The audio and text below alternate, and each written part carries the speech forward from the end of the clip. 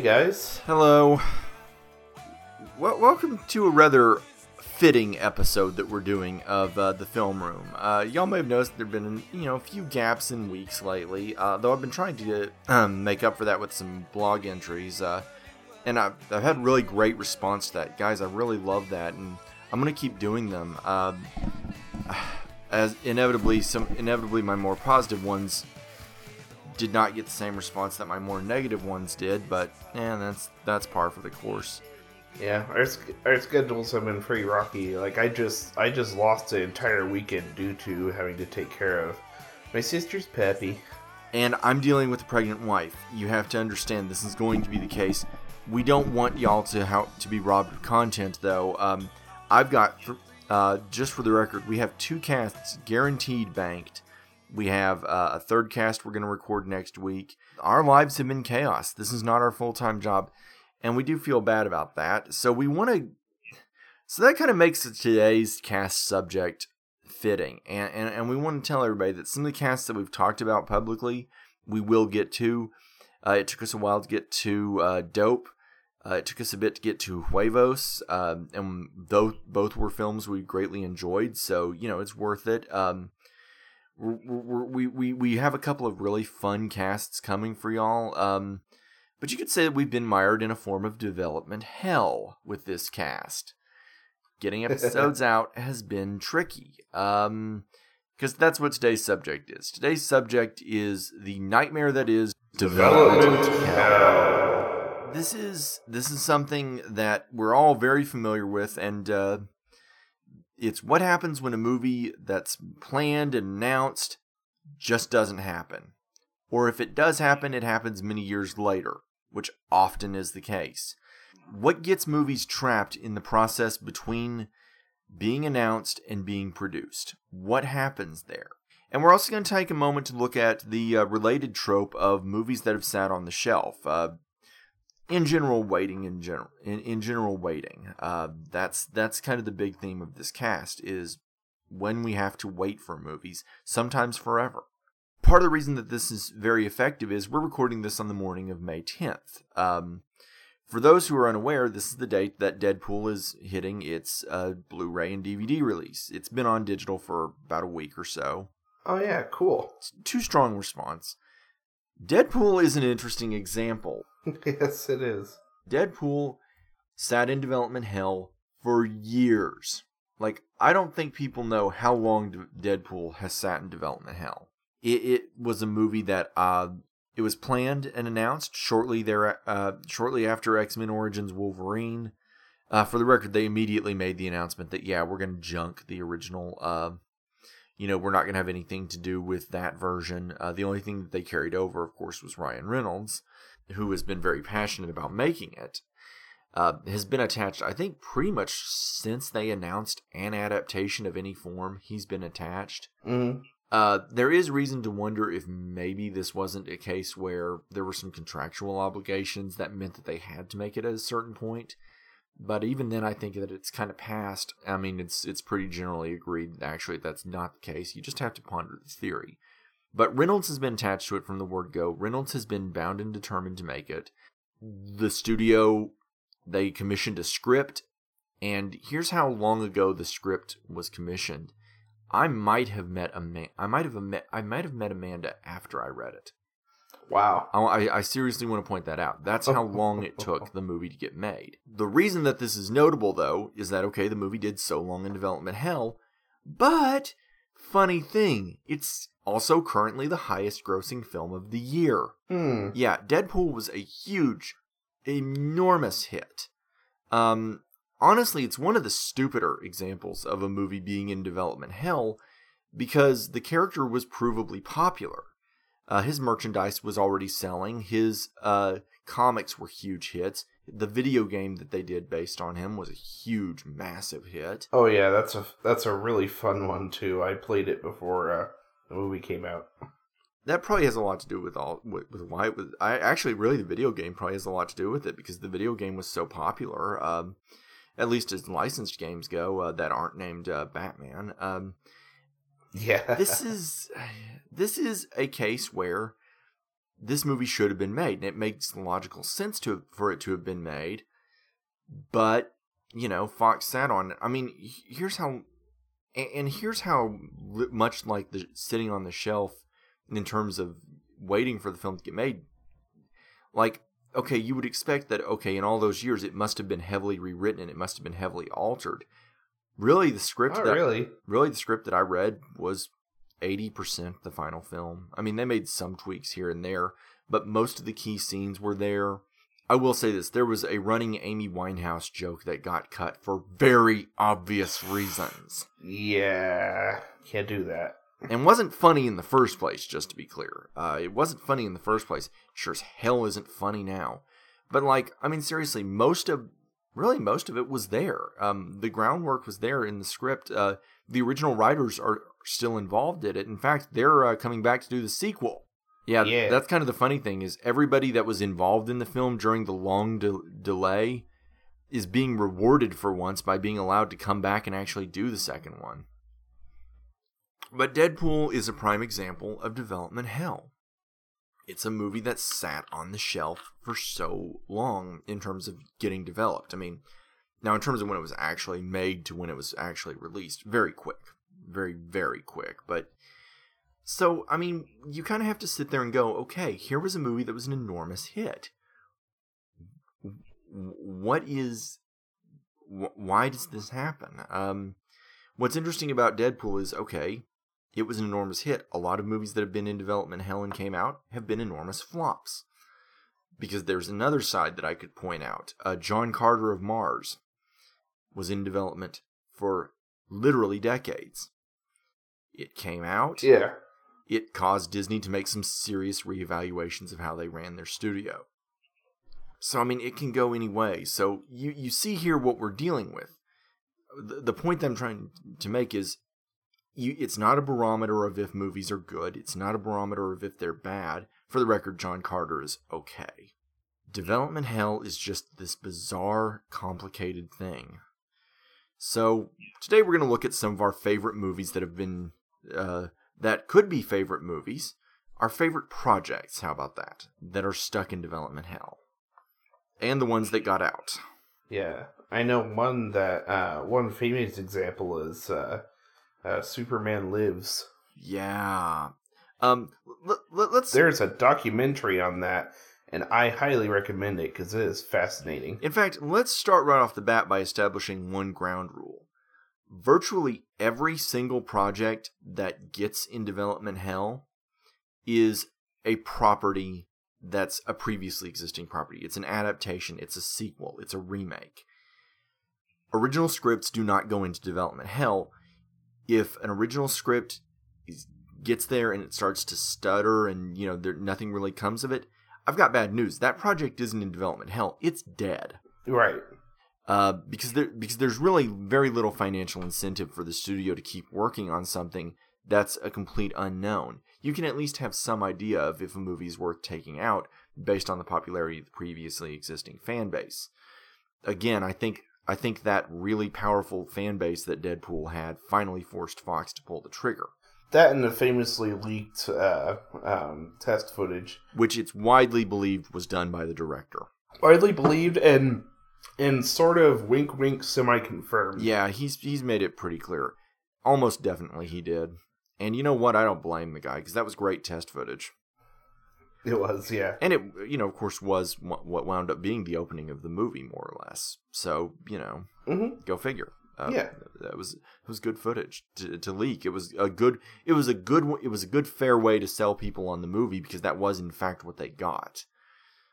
Right. Exactly. Also, I cannot say enough good about that costume. Even though the costume actually differs a bit, the red is more pronounced and bright in the final movie costume. But yeah, there's a lot they got right with Deadpool. But y'all don't need us. You've seen it already. Judging by the box office, You've obviously seen it. But anyway, getting back to what I was saying. It has to be an original property. Or if it has to be a previously existing property, because very few times, now there are exceptions, there are scripts that people really love and really do try to push through. But there's not that many. Really, there's just not, because there's no incentive. Now, if it's, say, a pet project of a director, that's one thing, but those are passion projects, and those are their own tricky, bizarre thing. Like, Gangs of New York would definitely count as a development hell project. Yeah. Based on history, but, original. And I think we could argue if that's a case of something that should have or shouldn't have come out. So, again, you have that. You have these works that occupy both sides. So, as I said, these are almost all adaptations. They're almost all like brand names that people acquire. That's very common. And a lot of the times what gets them out is that the rights to the property are about to collapse. They're about to lose the rights. And usually there's severe payments that have to be put out. Let's insert the clip from Animaniacs. Animaniacs, we have pay-or-play contracts. That's usually what gets things out, is there's contracts there. Famously, Zorro, The Mask of Zorro, only came out because it was in development for many years, because it would actually cost less to make it than it would to abandon it.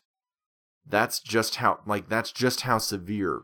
Like, if they were to abandon it, they would have lost so much money, and they would have had so many people that they would be obligated to pay, that it was cheaper to make it. Funny how that works. Yeah, and I mentioned this before on another cast, but yeah, it's funny how that works, that you'll get into this situation. So again, what usually happens is the rights are coming due, and it's like, well, we have to make it. Sin City 2, I can guarantee you, only happened because the Weinsteins made a deal with Robert Rodriguez of, okay, we'll finance this, and this for you, but you have got to, you have to make Sin City 2, and you have to make Spy Kids 4. Like, I could pretty much guarantee you those two, because it was very suspicious how Sin City 2, after a certain amount of years, suddenly got going. And honestly, I don't dislike that movie as much as a lot of people, but you can definitely feel that there's a strong measure of, I'm not really feeling this movie in it. You can feel that Rodriguez's heart isn't quite in it, especially in the fact that the script, it's not really clear who actually wrote the script for the first one, but Frank Miller has sole screenwriting credit on this one, aside from Rodriguez, I think, has a story credit. Yeah, that's not a good sign. Yeah, that's not a good sign that Hollywood decided, we're going to let Frank Miller write something again. But that only happened, I assure you, because of the fact that, again, the contracts are coming due. Yeah. So yeah, as I said, that's the only way that these movies get out, is the rights come due, or the studio gets desperate and needs a project that's in some form of larval. Like it's almost ready to go. For those who have wondered why the movies of 2009 sucked so badly, and you had such baffling movies getting made, and I think I've mentioned this before, again, I'm sorry if I'm repeating myself, but you all need to have this hammered into you. It was the Writers Guild strike. It was, what did studios have that they were ready with, that they could actually go with? Like, what did they have filmable scripts for? You think Dragon Ball Evolution ever would have gotten made if Fox wasn't desperate for a movie? Holy shit. Yeah. I'm not a big Dragon Ball Z fan, but I'm familiar enough with it to know that it has almost nothing to do with Dragon Ball Z except for character names. Sadly, character names and concepts. It actually adapts more than it should have, but it doesn't do it very well. And lots of white people in it. That's true. That's the other thing. Yeah. So, you think that happened? G.I. Joe only happened because, for one thing, Transformers was a huge hit. And for another thing, they needed something to go. I mean, I'm serious. The second X-Files movie only happened because Fox needed something to plug a hole, and that one was ready to release. A bunch of movies that had been sitting on the shelf came off the shelf in that period because they were desperate. So, yeah, don't underestimate external circumstances, but that's usually what gets movies out. But okay, so So we've established that. Superman Lives. Yeah, let's get back to Superman Lives, because it's kind of the example. Yeah. There's a documentary out there on it. I'm not sure exactly where you can find it, but I'm sure you can find it somewhere. It's streaming a few places. It's not hard to find. It's legally released is the thing. I mean, oh yeah. I saw it off of cable, but I mean, yeah, Kevin Smith talks in it. You see a lot of early tests of the Superman suit, and honestly, telling from that, this movie could have been very fucking awesome. That's really kind of the sad thing about it, is I think we all want to laugh at the idea of a Nicolas Cage Superman movie, but there were concepts that were being forced on that movie that were bad ideas, like the giant spider. Oh god, yeah. Yeah, which later got reworked into the giant spider in Wild Wild West. Yeah, which... Yeah. Smith talks about that in his evening with DVDs. Yeah. And of course, it's revealed in that documentary that that's brought up, but that producer, who I guess is pretty fucking crazy. I've read a book on John Peters. He is. Yeah. And he says, "I never said that." And it's like, I'm sure you did. No. I've read up on John Peters. He's a character, and he is a fascinating figure. Yeah. I mean that you've got so many good concepts. That's an interesting one, because you do have what happened with that movie was it actually came very close to shooting. Like, that's kind of one of the advantages of being able to look at that film as a subject, is that they came very close to shooting it. They came very, very close to shooting it.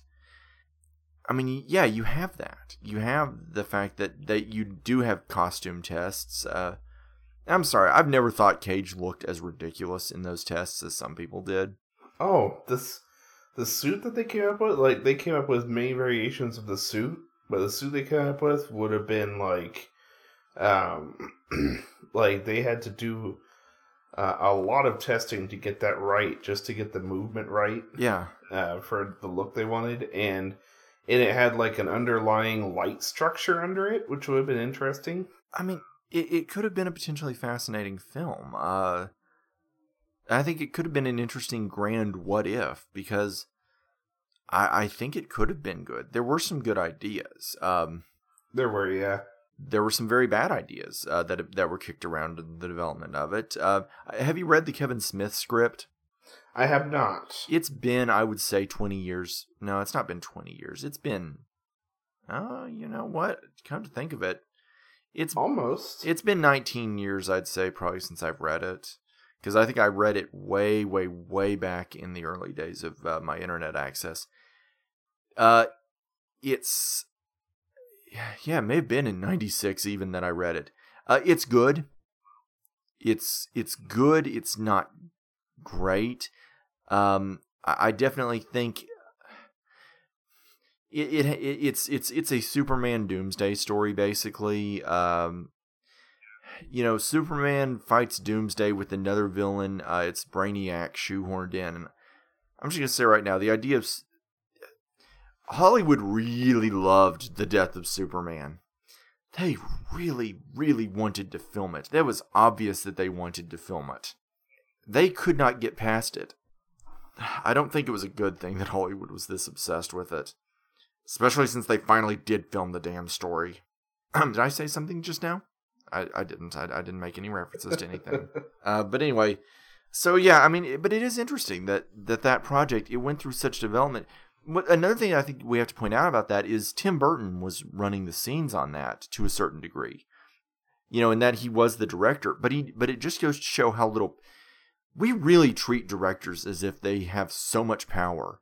And that story should really prove to everybody that they don't. Because Burton was about as strong as you could get. Okay, he was coming off of Mars Attacks, which wasn't a big hit. But he was still coming off of, several years of strength. He was still very much in his prime at that point. And let's not fool ourselves that, Mars Attacks was a case of Okay, it was it wasn't exactly a big box office hit, but it was a wonderful movie that has lasted for 20 years. I don't know. Burton didn't have any real power on it. He wound up eventually walking away from the project. You know, really, if there's any hallmark of development hell, it's producers. It's that development hell is what happens when producers have all the control. Because in that case, John Peters had all the control, and Burton went on to do Sleepy Hollow and did fine.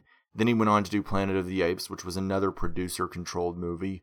And another case of the first remake of Planet of the Apes was a case that was definitely development hell, where they'd had script after script after script of that. So yeah, I mean that was a famous project though. Now we should point out that getting that movie out of development hell, because technically speaking, Superman Returns is what got it out. Right. Do people realize that there were like no less than 4 or 5 different interpretations that almost happened between the two films? Really? Yeah, or that almost happened between Burton's and this one. Yeah, there were multiple efforts. One by J.J. Abrams that was very ill received. He wrote a script that is not well liked. Let's just say Abrams didn't quite have the same grasp on Superman that he had on Star Wars. Yeah. Though I will say this, in retrospect, he had a bunch of cool, reinventive ideas that were at least upbeat and bright and of a good tone, you know? I could have dug that. You had multiple efforts to try and do like standalones. There were a couple of more tries at Doomsday here and there. There was the aborted Superman Batman project from Andrew Kevin Walker, of all people, was hired to write the first Superman Batman that almost happened. Yes, Andrew Kevin Walker, the writer of Seven. Mm-hmm. The guy that wrote Seven. Yeah. Oh man. Yeah. Yeah, that did not wind up happening. And that one actually came very close to happening. For the record, it was ultimately scrapped in favor of Batman Begins, is what happened. Yeah. I've heard that that version of Superman Batman is pretty good, but you know what? I'm going to go on ahead and be happy that we got Batman Begins, because Batman Begins is an all-time classic. Yeah. Superman Returns underperformed, which I kind of don't think is fair. Mm-hmm. I've always really liked it. I've always thought it was pretty good. But you had a few more tries, and then we wound up with where we are. So, but we'd better stop talking about DC projects, because there's a couple other ones I want to hit on. I know one that I definitely want to hit on is Akira. Yeah, let's talk about why Akira isn't getting made. Fuck. And I say fuck not because I want it to get made, but because, wow, this thing should not even be considered. You know what? That's another great example of where we get to talk about another reason that movies wind up in development hell. The material is unadaptable. Mm-hmm. In the case of Akira, it works great as an anime. It works great as a manga. Why does it have to be a live-action American movie? It does not. It's... Besides that, like, anybody who's seen the movie, which the movie is gorgeous. Like, it is... This is 1980s anime, and it looks like it's... Wow. It doesn't need it. And a live-action version would just be so grotesque. Like, as far as, you know, the story's main villain, as it is, it's like the thing that winds up out of that is so grotesque, it would not look good in live action. Yeah, some things are... There's a barrier here, and that's what people act like doesn't exist, but there is a barrier. Yeah. Some of these, they don't belong in live action. They don't... Besides all that, they would have whitewashed the fuck out of this movie. Well, that's confirmed. It's well known that some of the actors they were looking at were Garrett Hedlund from Tron Legacy for one of the lead roles, who is as white as they come, and as bland and as uninteresting as they come. He would have been one of the lead roles. Kristen Stewart was rumored for a role in it. I'm not sure what. Yeah, it would have come from a director who didn't have a strong vision. This was very much a studio project. Warner Brothers, for a period, really got into the idea of adapting manga. Yeah, so this is a case where it's like, okay, you've got, Warner Brothers, they tried to do Death Note, which is now headed off to Netflix, and Really? and is going to be whitewashed. Here's what I say you do with Death Note, though.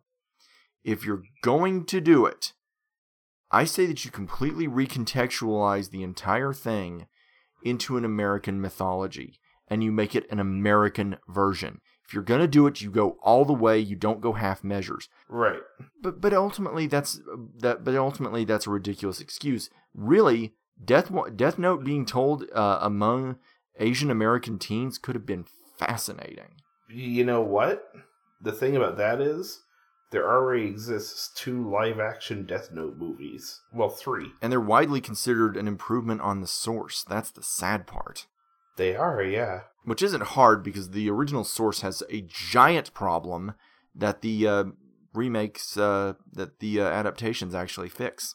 Yeah, the 2 movies pretty much cover the entire, well, sort of the entire story. They cut out, like, the last third, which is the problematic part. Yeah, they fix what... I'm sorry, why in the hell did you kill your most interesting character at the halfway mark? You can find the exact point that I stopped caring about Death Note. Yeah, only to replace him with, like, pretty much the same character, except for less interesting. Yeah. Yeah, because I've read all of Death Note. That's the funny thing. That's one of the few ones that I can actually chime in and give my thoughts on. I've actually read all of Death Note, and the first half is amazing. The first half is incredible. The second half is god-awful. Yeah. Again, we don't need it. I never saw the David Fincher girl with the dragon tattoo, so we don't need it. Yeah, manga. Okay, America, let's get this clear. We cannot adapt manga. No. We can't do it. No.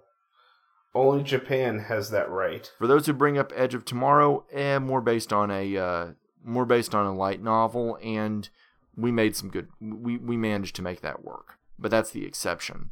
I was going to say I saw that as an example of whitewashing. I didn't know what it was talking about. I think one of the characters was originally Asian, and one of the characters was originally white, and then they just made them both white. I see. Yeah, I'm not sure who. You know what? I'm just gonna go on ahead and say that that's an awesome movie, and they managed to make it work because they managed to make it an American version. They also managed to make it very, very, very European, which helped. Yes. Yeah, really grounded it in a lot of World War II imagery. So, I love Edge of Tomorrow so much. And again, that's a Warner Brothers project. Warner Brothers was really high on Asia for a period. But, that's movie crack. Yeah, but seriously, Edge of Tomorrow is so good. And if you haven't seen it, it's funny because the day after we watched it, Amanda and I were arguing about the Rotten Tomatoes score. Not really arguing, but discussing it. We thought, it's maybe a little high. As time has gone by, we've come to realize, no, it was spot on. That thing is amazing. So, but anyway, and by the way, that's a project that had a very brief time actually in development. Kind of surprisingly, it didn't spend very long in development.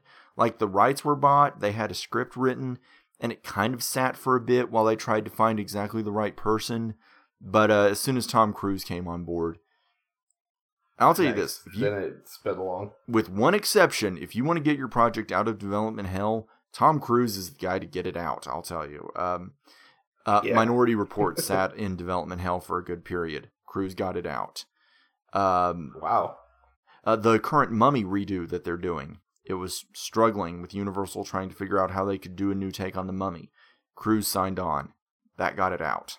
He's good about helping those. But, getting back to Akira, it shouldn't happen. It shouldn't happen. They're going to change the main character's name to something really boring like Keith. Uh-huh. I forgot what exactly it was, but something like that. And the original guy's name is like Tetsuo. Yeah. Yeah, it's like, fuck you. How about don't make this movie? That's kind of my thought. Don't make it. Just, yeah. According to the Wikipedia page, it was shut down Warner Brothers has shut it down for the 4th time as of January 6th, 2012. So it's been kind of out of the cards for a while. Yeah, I'm just going to say it right now. Short of something miraculous, I don't think that one's ever going to get made. Thank God. Yeah, thank God. I don't think that one's ever going to happen. And Ghost in the Shell did sit in development hell. All I'm going to say is it got out. But I think it only got out because of desperation. That one really reeks of a desperation move. But that's neither here nor there. Yeah, that one's its own bag of worms. Hollywood, stop whitewashing. Stop. I mean, it's funny. As I stop and think about it, I can't help but wonder, okay, Death Note and, all these movies that I'm talking about, I can't help but feel like if you were to add, say, a casting that's not predictable and not, the usual boring white people being flung into these things, might they maybe get out a little easier? I mean, I do have to ponder that. Because you would at least have something that would... Because a lot of these projects wind up being to where it's like, I'm sure studio executives are like, well, why do I notice this one? But if you've got such a white slate, this would help. I mean, I'm just throwing out ideas here. One thing that the page lists is Atlas Shrugged. Ooh, that's a good example. Yeah, it says it was in development hell, like various versions of it were in development hell for 40 years. Mm-hmm. No one wanted to make this piece of shit. And nobody wanted to see it when it came out. No.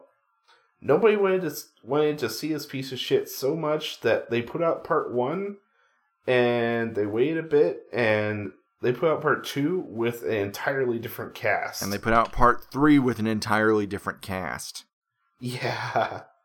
Somebody made the apt joke that, hey, isn't trying to keep something not financially viable afloat kind of against Randian philosophy? It is. This is, yeah. At the end of the day, a lot of money was lost on these movies that did not have to be spent. Yeah, it's a hilarious example. I love it. It is. It's funny, but it's also sad because it ever happened. Yeah. I'm at a loss as to what happened there. Somebody just really fucking loves Ayn Rand. Well, what it really came down to was, the truth is, this is a prime example of what I was saying earlier. Legal obligations. Yeah. The guy that made these, he wasn't trying to make it and release it so that he could actually make this movie. He was trying to eventually hold on to the rights so that it could get made correctly in his eyes. This was just a desperation, hey, we had to do something move. But shit, 3 movies? Wow. Yeah. And of course, they made 3 movies that made it so that there will never ever be a quote-unquote proper version. And they had to. They had to do it. I mean, that's just what it comes down to. I don't know. It's pathetic. Yeah. It's pathetic. Yeah, that almost feels like... These are completely different circumstances, but that almost feels like Gus Van Sant remaking a shot-for-shot remake of Psycho. And his reasoning for doing it was... Well, someone's going to do it. Quote, someone's got to do it, and I'm doing it so nobody else has to. So it's almost like... that for me, that my interpretation of that is almost like I'm taking the bullet so that this never gets done. At least he did something kind of interesting there. I mean, he did. At least he provided the world with an interesting, unique project that I didn't regret watching. It was an experiment. It's not a good movie, but it's a good experiment. And actually, the remake has a lot of defenders. Amanda really likes it. Yeah. Which I respect. I respect the people that like it have really good reasons for liking it. I didn't, but... Yeah. I mean, he did put some effort into, because, shot-for-shot remake, on the surface, you may think that's lazy, but... No, you have to try. Yeah, if you've ever watched, there is footage that exists of, like, I think it's on the DVD, if you watch Ed Wood... him trying to perfectly recreate a take from Plan 9 from Outer Space with the guy who's playing Tor Johnson in the film. It's like, yeah, that's kind of a painstaking process. Mm-hmm. It's agony, and that's Tim Burton, who actually understood what he was doing, and Van Sant did too, to a great degree. Now, while we're talking about projects that have been in development hell, I have to talk about one of my favorite examples of one that got out, and got out for very good reasons. Let's talk about Freddy versus Jason for a moment, which There you go. I touched on when we did the Nightmare on Elm Street cast, and I mentioned then that I really like the movie, and I do. I think it's a really fun, wonderful movie that captures the spirits of both franchises. It's really a love letter to both franchises. What people don't realize is that movie, it's funny because I say that it sat in development hell for a long time. It really wasn't more than about 10 years, actually. That's almost nothing. But they worked so hard on trying to get it made. Yeah, it was only in there for about 10 years. It's funny as you get older how much time starts to be like, oh, that doesn't seem like much time at all. Yeah, I know. It's kind of scary, actually. It's very unsettling. Especially as I have time like 5 weeks that I have to think about. Yeah. But, you see these movies. What happened with Freddy vs. Jason, though, is they took so many drafts at it. I've heard that there were upwards of 20 separate approaches that were tried for it. And that's to get two slashers to fight in a movie. What's funny is that when you watch the actual film that they wound up making, how unbelievably easy it looked as an idea. And what it was that the two guys that... this was a case, actually, of a movie getting out because of the writers, actually. The guys that wrote it sat down and they came up with a list of rules that would respect each franchise. And they said, okay, well, we can do this, we can't do this, we can do this, we have to do this, we have to, to respect both franchises. And that's ultimately what saved the project, was that they just sat down and said, well, we're going to do this seriously and we're going to do this right. Right. And that's what got the film out of development hell. Isn't that such a bizarrely simple concept? Don't do this wrong. And I do believe you have mentioned on this cast before how if they had gotten the rights, how it was supposed to end. Yeah, it was supposed to end with Pinhead, with the characters fighting in hell, and then Pinhead separates them. I kind of wish that had happened. I would have dug that. I would have so totally been there for that. Again, that's a good project. That's one that I really do like, and I do recommend people watch just because it's a lot of fun. It's remarkable how easy it turned out to be to get that out. Then you have a couple other just chaotic ones. You got Alien versus Predator, which went through the same process. And you know what the really stupid part about that is? Yeah. Okay, first of all, the finished film they came up with was not anybody's idea of a great film. No, not in any way. Not what the two franchises deserved. And the second film, even less so. The second movie, I'm at a loss as to how they decided that was the approach to go with. We're just gonna set the xenomorphs loose in a small Texas town. That sounds good, right? Mm-hmm. Yeah, let's have them fight. Let's have them fight in a Walmart. Oh God. Mm-hmm. Okay, when Freddy and Jason did it in Ash versus Freddy, or Freddy versus Jason versus Ash, that was fun, but that was its own circumstances, and also that was supposed to be funny. Anyway, but like with Alien, what's really sad about Alien versus Predator is they had the material. The original miniseries that they did for Dark Horse is incredible. All you had to do was adapt that. In fact, most people are still baffled that wasn't what they did. That they didn't just adapt it. And I could point out, by the way, that the Alien and Predator movies have their own long string of development hell projects. Yeah. Ranging from Robert Rodriguez's ultimately kind of used, but kind of not used, script that became Predators, where they lifted some of his ideas and Rodriguez got credit as a producer. I don't think he got a writing credit on it, but he really should have. I mean, they've put the Predator project through so much development. It does look like we are going to be getting another one, but we'll see. And then, of course, there's Alien 3. Alien 3, of all of the movies that we've described, might have had the most development. And I want everybody to think about that, because the final project is, of course, notoriously a disaster. With Alien 3, they went through so many... Here's how bad the development was on Alien 3. They went through so many rejected script ideas that the teaser trailer didn't even accurately reflect what the finished film was about. How do you do that? I don't know.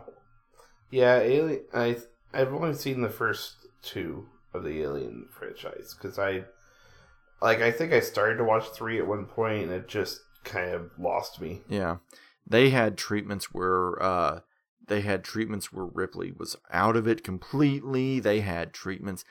They had so many writers on that one. It was a mess. It was just an outright mess. I think Kevin Smith's. I remember him talking on his podcast about it. And he said, "Yeah, it sucks as a sequel, but it's okay like on its own.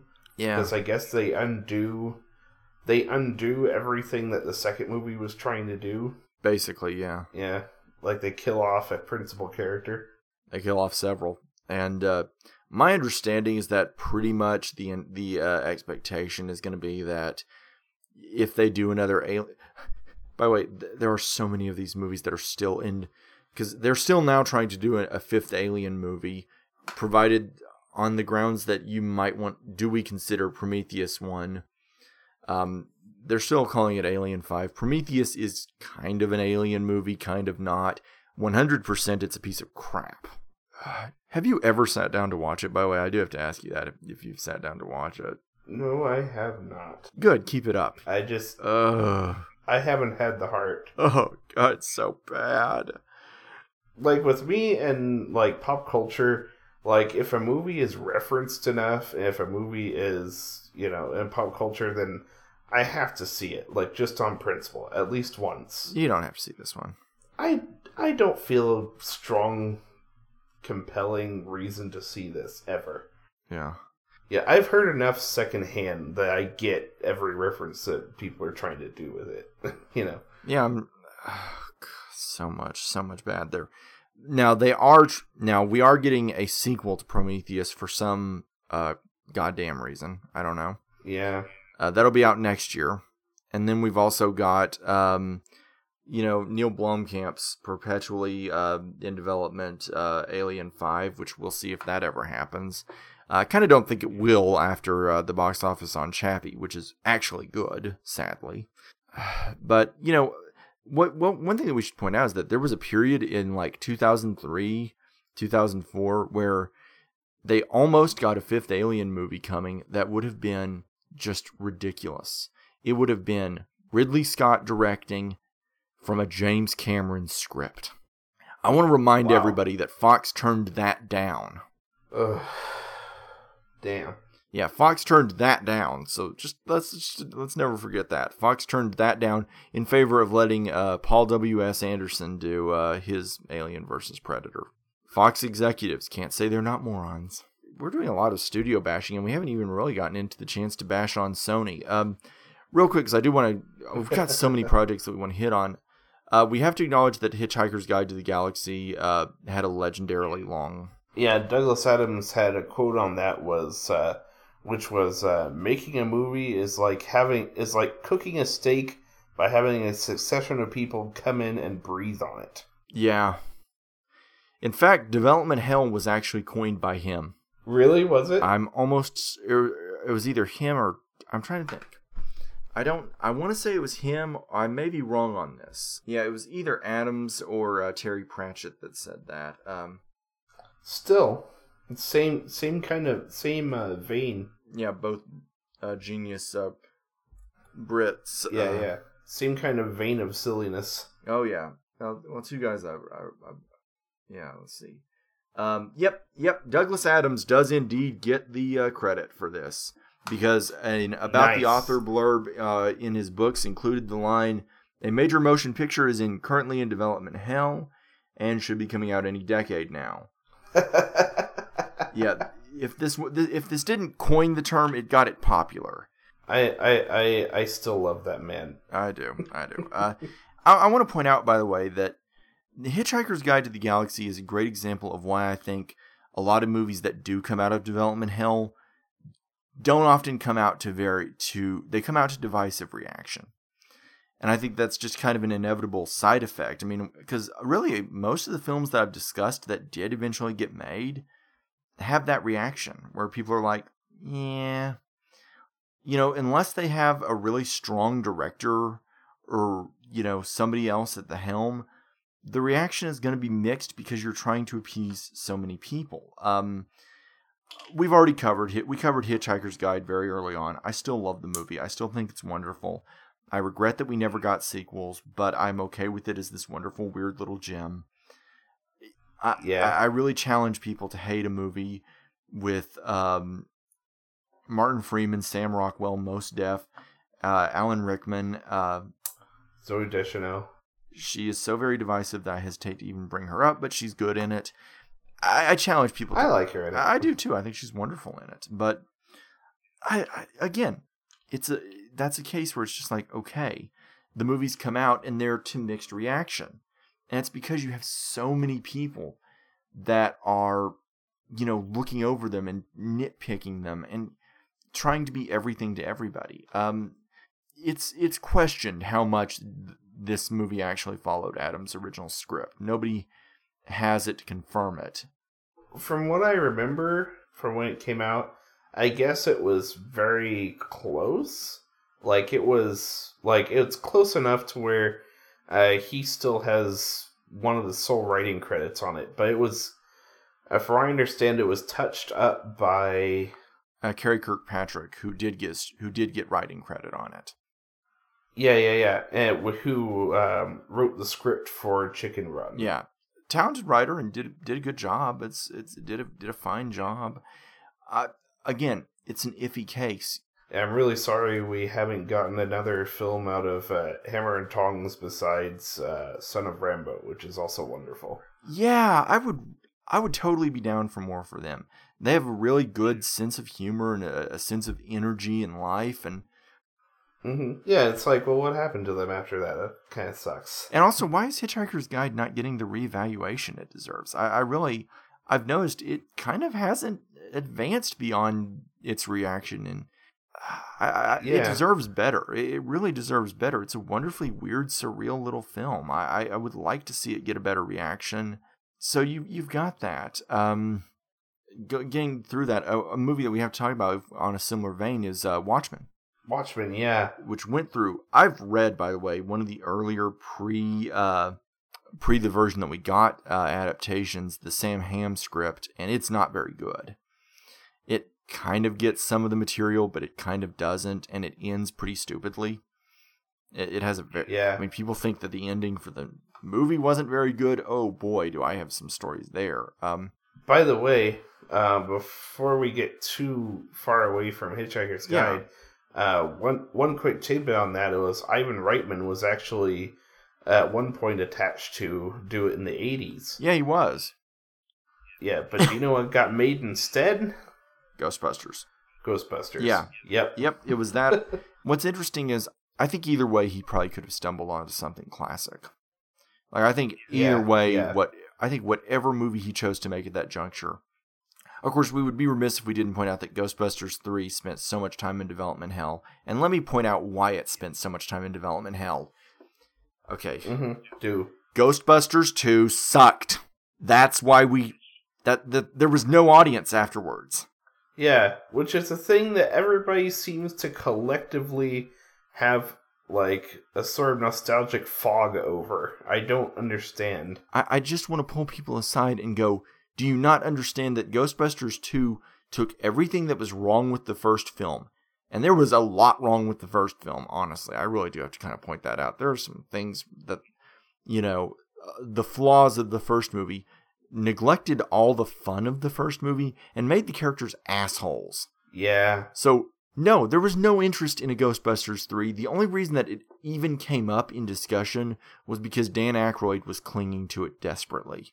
And we got it in the form of a video game, which is honestly people probably loved. The best version of Ghostbusters, yeah. I mean, it infuses the humor of, the first film and just the cleverness of it, and basically boils it down to the concept, which is the strength of it. And because the concept is fucking awesome. By the way, that game went through its own development hell with the producers falling apart, and it eventually got picked up, got a big release, and was a huge seller.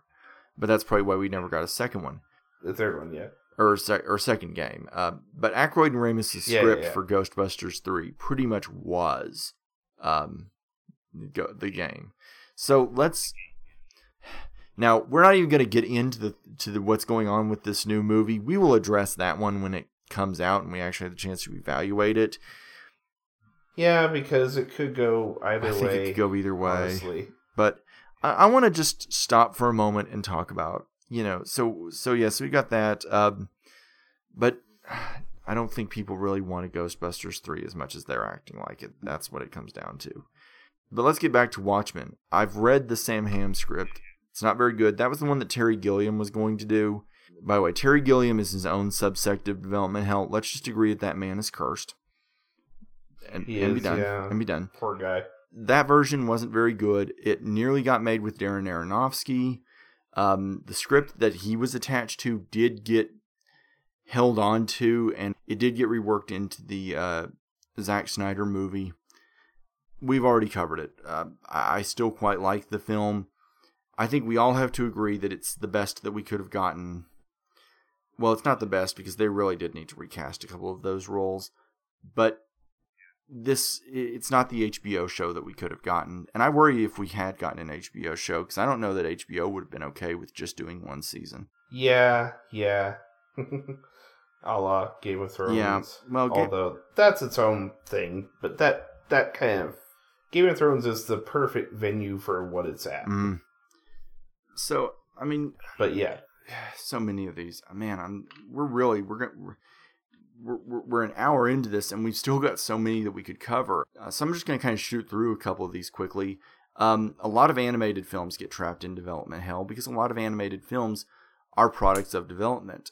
Disney has an entire... You could do a book on unmade Disney projects. However, wow. You could do... Oh, yeah, they have tons of movies that never got made. However, they do tend to hold on to projects...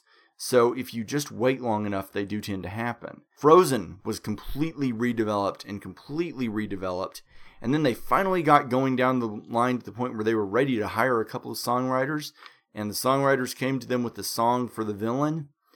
That forced them to completely rework the entire project. Yeah. When the Lopez's came to Disney with their big villain song for Elsa, who was the villain in that version, that song, of course, being Let It Go, of course, forced Disney to completely reshape the entire project and make her a heroine. Nice. Because they realized after that song, nobody could be against her. That song forces you to her side completely. She can't be evil at that point. She can be flawed. She can be broken. She's not evil at that point. So even then, they recognized the potential of that, the radio potential of that song, basically. They knew from the word go that they knew they were going to make so much money off of it from the word go. The Lopez's have admitted themselves that as soon as they hit on it, they were like, "Oh my God, we've got this." Yeah. So you have that Tangled was in development for years and had the same situation before finally coming out and being a good-sized hit. I don't know. I mean, it takes a long time with animation. I will say Shrek almost got shelved completely because Chris Farley had recorded virtually his entire track for it. And they just decided, no, we're not going to try and find an impersonator. But Shrek was actually delayed a little bit while they dealt with his death. But do keep that in mind that Shrek didn't come out until summer of 2001, but Farley had his track done, and he died in December 97, so. Ouchie. Yeah. I hear you were jumping in with one you wanted to bring up. One quick one is, Independence Day 2 was in development hell since, Independence Day. Yeah. And I guess it was supposed to be it was supposed to have two sequels, shot back to back, a la Back to the Future. And I guess Roland Emmerich finally did get it going again in 2009, and now it's turned into Resurgence. Yeah. I actually like that they waited until now to do that, because 20 years is a good fitting period. And for the record, one of our bank casts is going to be Independence Day. We're going to record on that next week. So. Oh, hell yeah. Yeah. I'm looking forward to that. The other one I bring up is, I haven't seen it, but I see enough on it. food fight for while we're talking about animated development hell films. Do people understand that Food Fight was supposed to be something on the level of the Lego Movie or Toy Story? Yeah, with supermarket brands, Yeah. which Is a stupid idea.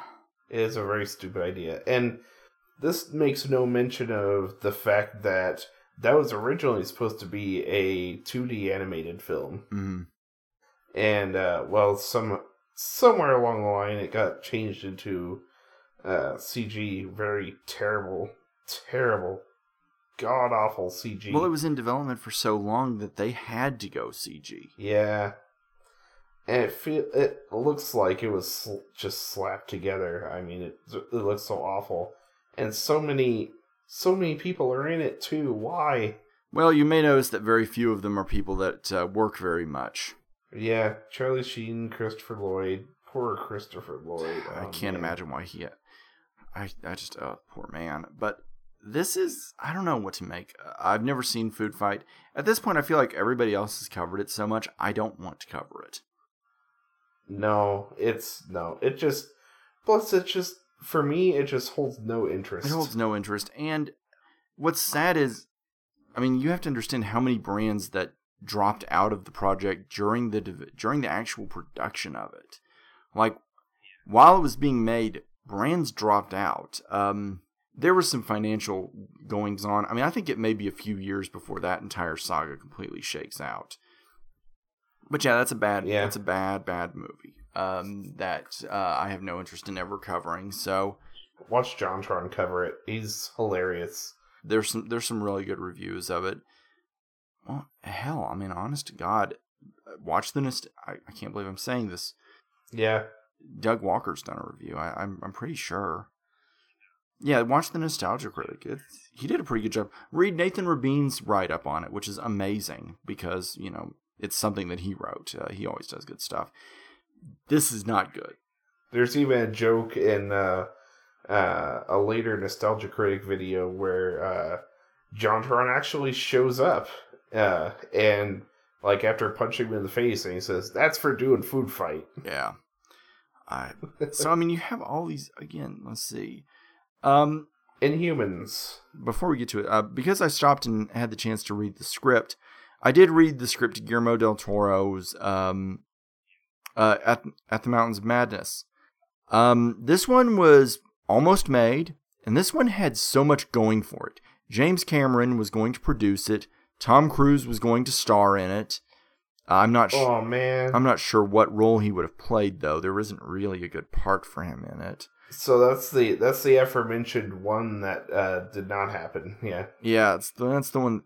That's the one that did not happen. He was at least flirting with it. I don't know if he was ever officially signed. Del Toro had a finished script ready. It's not that hard to get your hands on. We'll even include a link to it. And the studio said no, because it was an R-rated movie with no women, no love interests, no women at all. I think there might be a few tiny brief characters, but like the main character does have a wife, but she dies off screen. Oh. Yeah. So you have a few roles. It would have been extremely graphic in its violence. It would have been extremely unpleasant, and it would have been extremely nihilistic. And here's the fundamental issue: is Prometheus eventually wound up ripping the Lovecraft story off so wholeheartedly that it's angering. That killed it. In fact, Del Toro has said because of Prometheus, he will never make this movie because it did too much of what he was trying to do. And it really did. Except for the fact, of course, that Prometheus did it with all the intelligence of somebody that's been bashing their head into a sledgehammer. Yeah. I'm done bashing Prometheus on this cast, but yeah. Still mad. Jesus. So you have that. So it almost got made. And Universal said no. I mean, because it would have been very expensive. Let's not kid ourselves. It would have cost a ton of money. It would have been R-rated. Mm-hmm. It would have been an iffy financial investment, to be honest. But we could have had it. So that one's dead. And I also feel like to a certain degree, It's kind of the same situation with John Carter, where the material has been out there and ripped off so much that by the time that it got made, it would feel like a ripoff. Because that's the problem that you have there. That's the big problem with John Carter, is that you watch it and you can feel the influences, the way that that the Edgar Rice Burroughs book influenced other people. But I don't know. That's one that it's a good script. Del Toro's script is it's Del Toro and Matthew Robbins, who they worked on Crimson Peak. So it's a good script. I mean, it has to be. Del Toro knows what he's doing. He's an excellent writer. It's a shame it didn't get made. I would have preferred this to Prometheus, hands down. By the way, James Cameron, this was right after Avatar when the studio killed it. So I'm at a loss. But let's talk about a couple others that are. Let's talk about a recent one that went into development hell, because you pointed this out. Everybody talks about DC's development hell stuff. Let's talk about a few that Marvel has had. The entire Marvel Cinematic Universe is spun out of the fact that Iron Man was in development hell for a good many years. And ultimately, when Marvel got the rights back, that was the first one they decided to lead with. Yeah. There were a lot of different interpretations that did kind of get folded into the eventual film. There were a few Marvel films that have been in development hell. They have a couple of films in their universe now that are still in development hell. Captain Marvel has kind of struggled a bit. Black Panther got pushed back a couple of times, though as of this weekend, the pressure is on Marvel to go on ahead and get that one going. Oh yeah, because he's pretty heavily featured. Given how rapturously he's been received by the fan base, given how much people seem to be digging him, Marvel can go on ahead and make that movie now. They can make that without fear. Yeah, it's a great character. Dare I say it, I think we're going to get our second great black-fronted Marvel superhero movie. Our second. Yes. Because I am still totally counting Blade. Yes. Guy's got superpowers. It's based faithfully upon a Marvel comic. Blade still counts. But yeah, so Black Panther's probably headed out. Captain Marvel is also probably headed out too. It looks like we may have some ideas of where that one's going to go. We'll probably find out by the end of the summer. So you've got that. But there are a couple others. One of the ones that really annoys me is that Runaways is trapped at Marvel. This is one that is my dream find for the script. I know a script exists. I cannot get my hands on it. But they did do an adaptation. They at least commissioned an adaptation from Brian K. Vaughan, who co-created the series. This one, just even talking about it breaks my heart. It was announced. They got a director on it. They hired a writer to rewrite Vaughn's script. And then Marvel decided they really wanted to put their energy on the cinematic universe, and because this one sits off to the side, it wouldn't have been a good investment of their money. So it's dead. This one breaks my heart. This is such good material. Marvel, I beseech you, do something with this property. On the other hand, there's Inhumans. Marvel, I beseech you, don't do anything with this property. Yeah, it's basically a pawn in a pissing contest, in a huge pissing contest with Fox over X-Men, because Fox is doing very well with X-Men. So by and large, Fox has done very well with the X-Men franchise, aside from some missteps. Here's what Marvel has done as a result. They have been absolute babies about it. The X-Men books, because I gained some anger when I argued that maybe the X-Men books should be put on hold. Here's the thing. What Marvel did, and this is the most horrible thing that I think they could have done to fans, was the X-Men books were actually going very strong. Marvel stepped in and said, no, here's what we're going to do. We're going to, they were doing a line-wide relaunch anyway, so we probably would have lost the writers anyway. But it's been made very clear that there were serious plans for the X-Men books that got cut short. They stepped in and they said, okay, what we're going to do is, first of all, we're going to make it so that all kinds of new Inhumans pop up. Boom, Inhumans are the new mutants because we own the rights. And then once they did that, they had a bunch of new Inhuman characters. They then established after Secret Wars, which is a minisode that's coming, and I really did like Secret Wars a lot. Then they established after the Secret Wars jump that the mist that makes people Inhumans is sterilizing and killing mutants.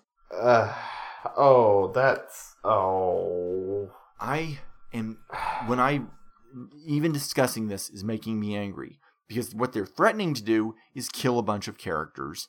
We'll see if they actually do it. They're basically making it so that the X-Men are in a terrible place right now.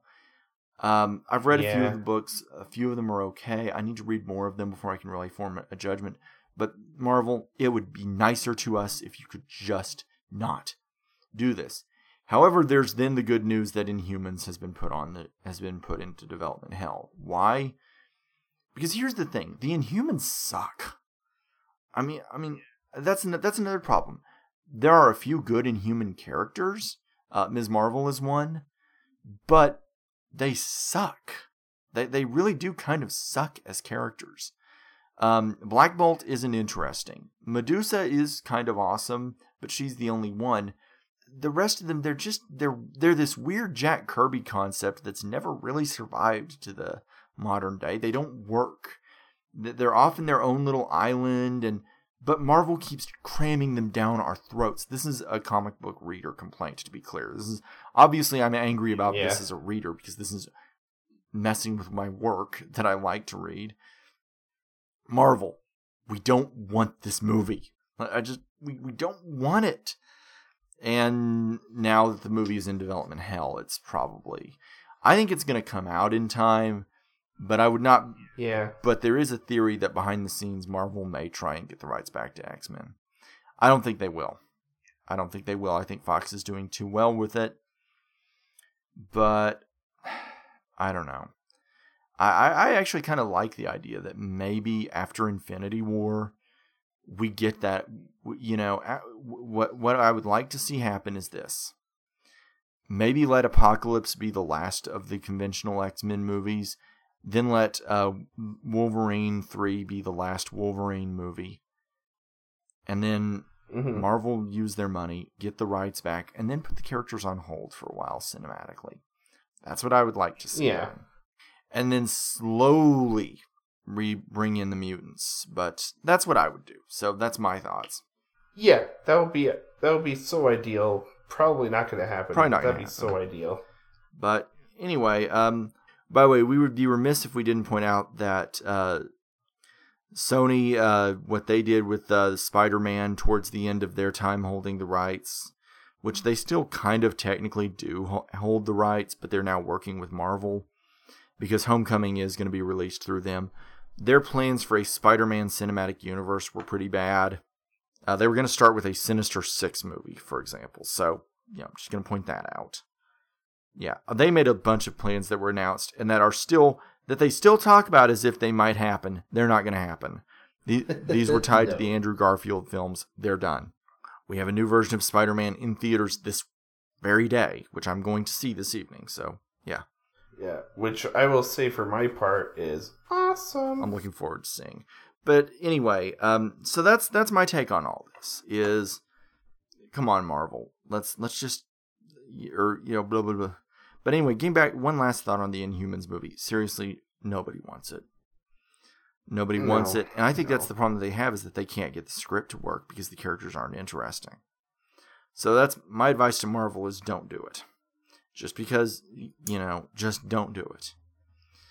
You want to tell mutant stories, but you don't have the rights to the mutants. Quit trying to make something happen. The Inhumans are the Poochie of the Marvel Universe.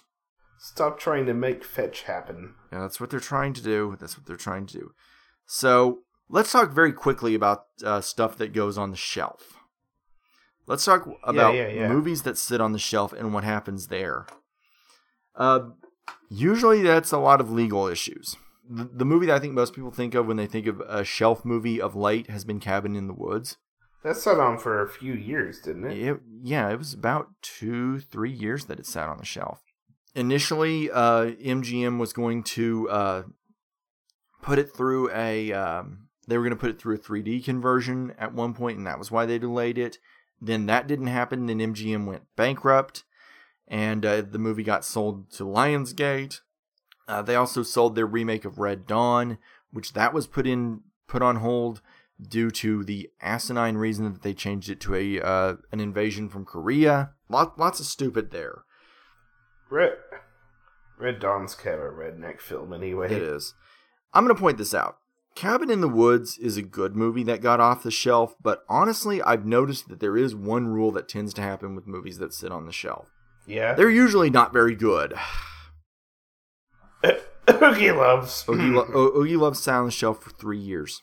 Oh, God. Yeah, Oogie Loves... And, yeah, that series is not going to happen. That series is obviously dead. They were even promising new ones that would be sold at Walmart. No. But you know what? No, let it die. You know what? Give me a good subtitle of the first 2 Huevos movies. I would like that. I'd take that. But yeah, I'm still wanting that. But real quick on like some of these movies that sit on the shelf, I think we can all think of movies that like they promised were going to happen and then they didn't come out.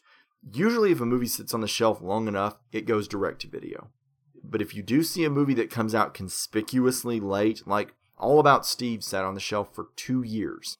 It came out because they had contractual obligations.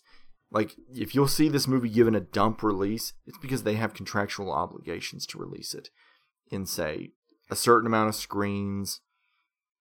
But that's what happens with these movies, is they just get dumped. I remember, I don't know if this counts or not, but I remember, you remember the film Fanboys? That's a prime example. Grand example. Yeah.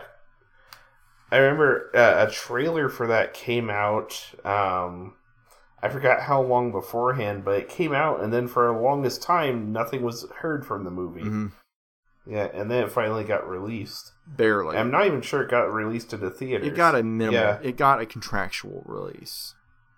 Yeah, because Roger Ebert reviewed it, not very well. I've never seen it. I haven't either. I don't have any real interest in it. Nah. You know what? I don't know. I've heard one good joke from the film, and that's about it. So, yeah.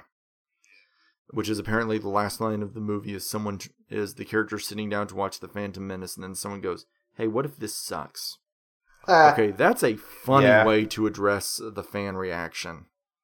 I don't often find those. I'm trying to think. There's so many movies that they sit on the shelf and they're not good.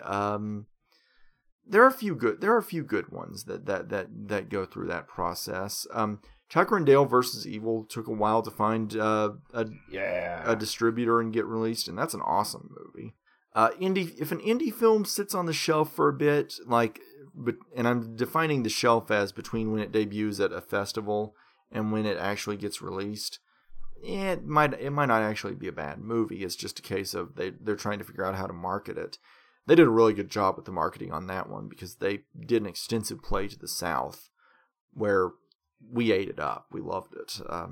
That movie's very popular with a lot of my friends, as it should be. I bet. Yeah, because it's a movie that's smart about Southerners. But again, a lot of movies. The smartest characters in the film are the 2 rednecks. Exactly.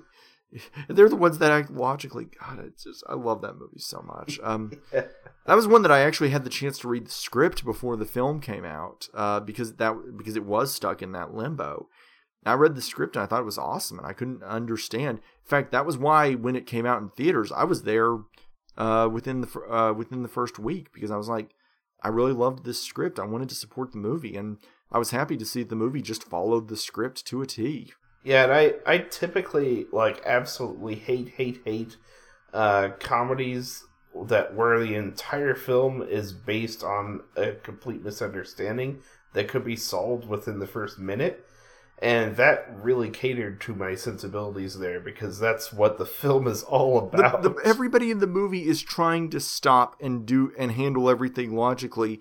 It's just that circumstances are so chaotic that they don't get to. And you understand, they're coming at it from their perspective.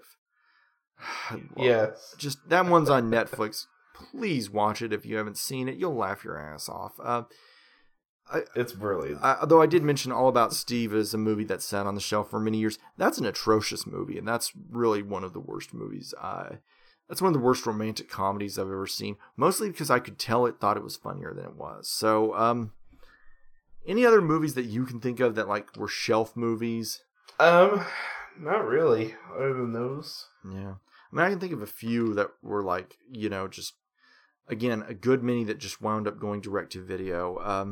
A lot of times if you see one that's conspicuously good, it was legal issues. That was all.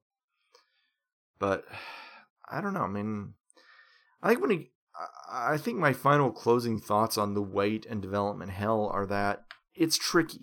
It's tricky to say if I think that it's a good or a bad thing. I mean, I think in the end, what I pointed out about the fact that a lot of these movies come out and wind up just being okay kind of sums it up. I mean, we never did get in, by the way, we only briefly touched on the fact that a lot of the sequels, as I said, are only produced because they have to do something to hold on to the rights. Like Amazing Spider-Man was. Like Amazing Spider-Man was only that. And really probably X-Men First Class, too, if we're honest. Yeah. I don't know. I mean, I think it's a tricky thing. I don't know if it's a good idea. I don't know if it's a bad idea. I don't know. Development, and I think that here's the real reason why I can't form a firm opinion on Development Hell. I mean, I wish that a lot of these, because again, some of the movies are movies I hope get made. Some of them are movies I hope never get made. I think in the end, we need to, rather than demonizing it, we just kind of need to accept that it's a reality of the industry. There's going to be movies that are going to get made. It's just part of it. It's a step in the process. Yeah, and movies are a very collaborative art. They're not only that, but they're a very expensive collaborative art. Very. So, yeah, there are a lot of nuances. Like, it's a miracle that movies even get made. I mean, there are a lot of movies that come out each year. Each one is a miracle that people, that like so many people come together, like find it in their schedules and get paid to make it. And even more so for indie movies where they're basically doing it for the passion. Yeah, I don't know. Damn. I don't know. So, well, we have a film tentatively planned for next time. Yeah, we're gonna have some fun next time. We're gonna have some fun. We're gonna do something we've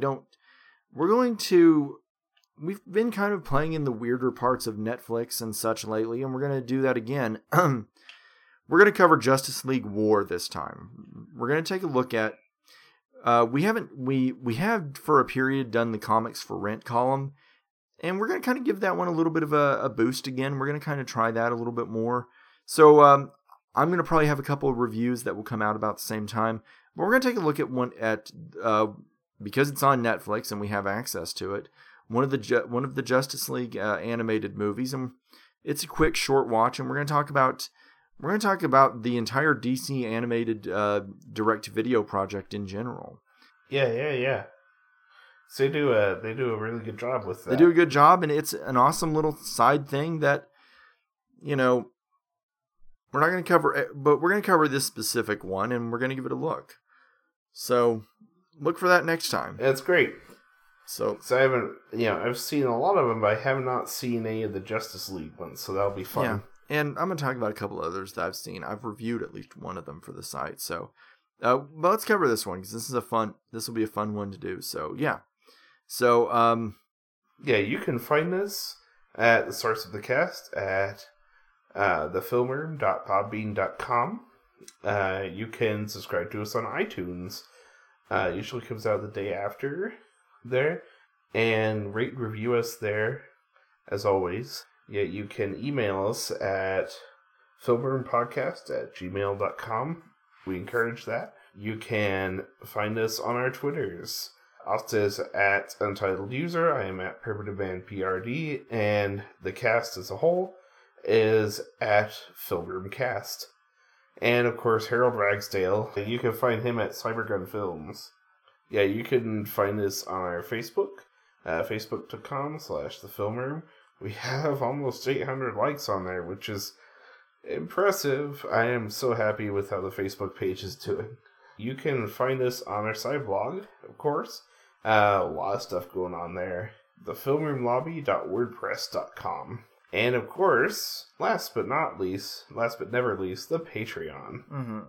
Yeah, we thank you guys for your continued support. It is very much appreciated. Like, it's great not to have to worry about, you know, the cost of running the Podbean. It really is.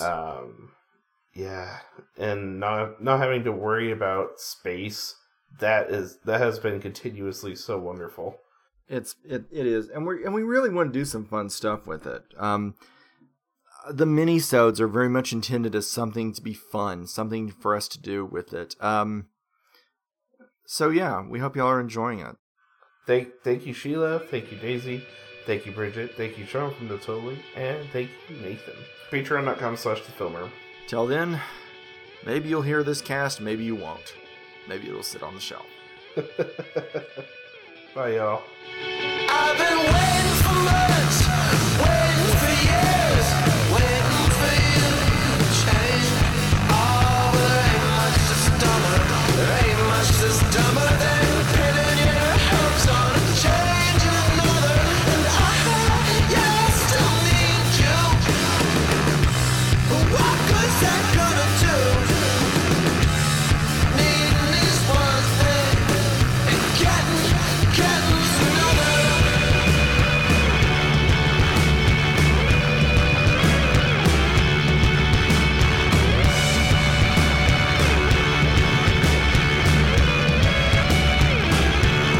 So I've been sitting around, wasting my time, wondering what you've been doing. Oh, it ain't real forgiving, it ain't real forgiving. Sitting here picturing someone else living, and yeah, I still need you. But what good's that gonna do? Needing is one thing, and getting's another.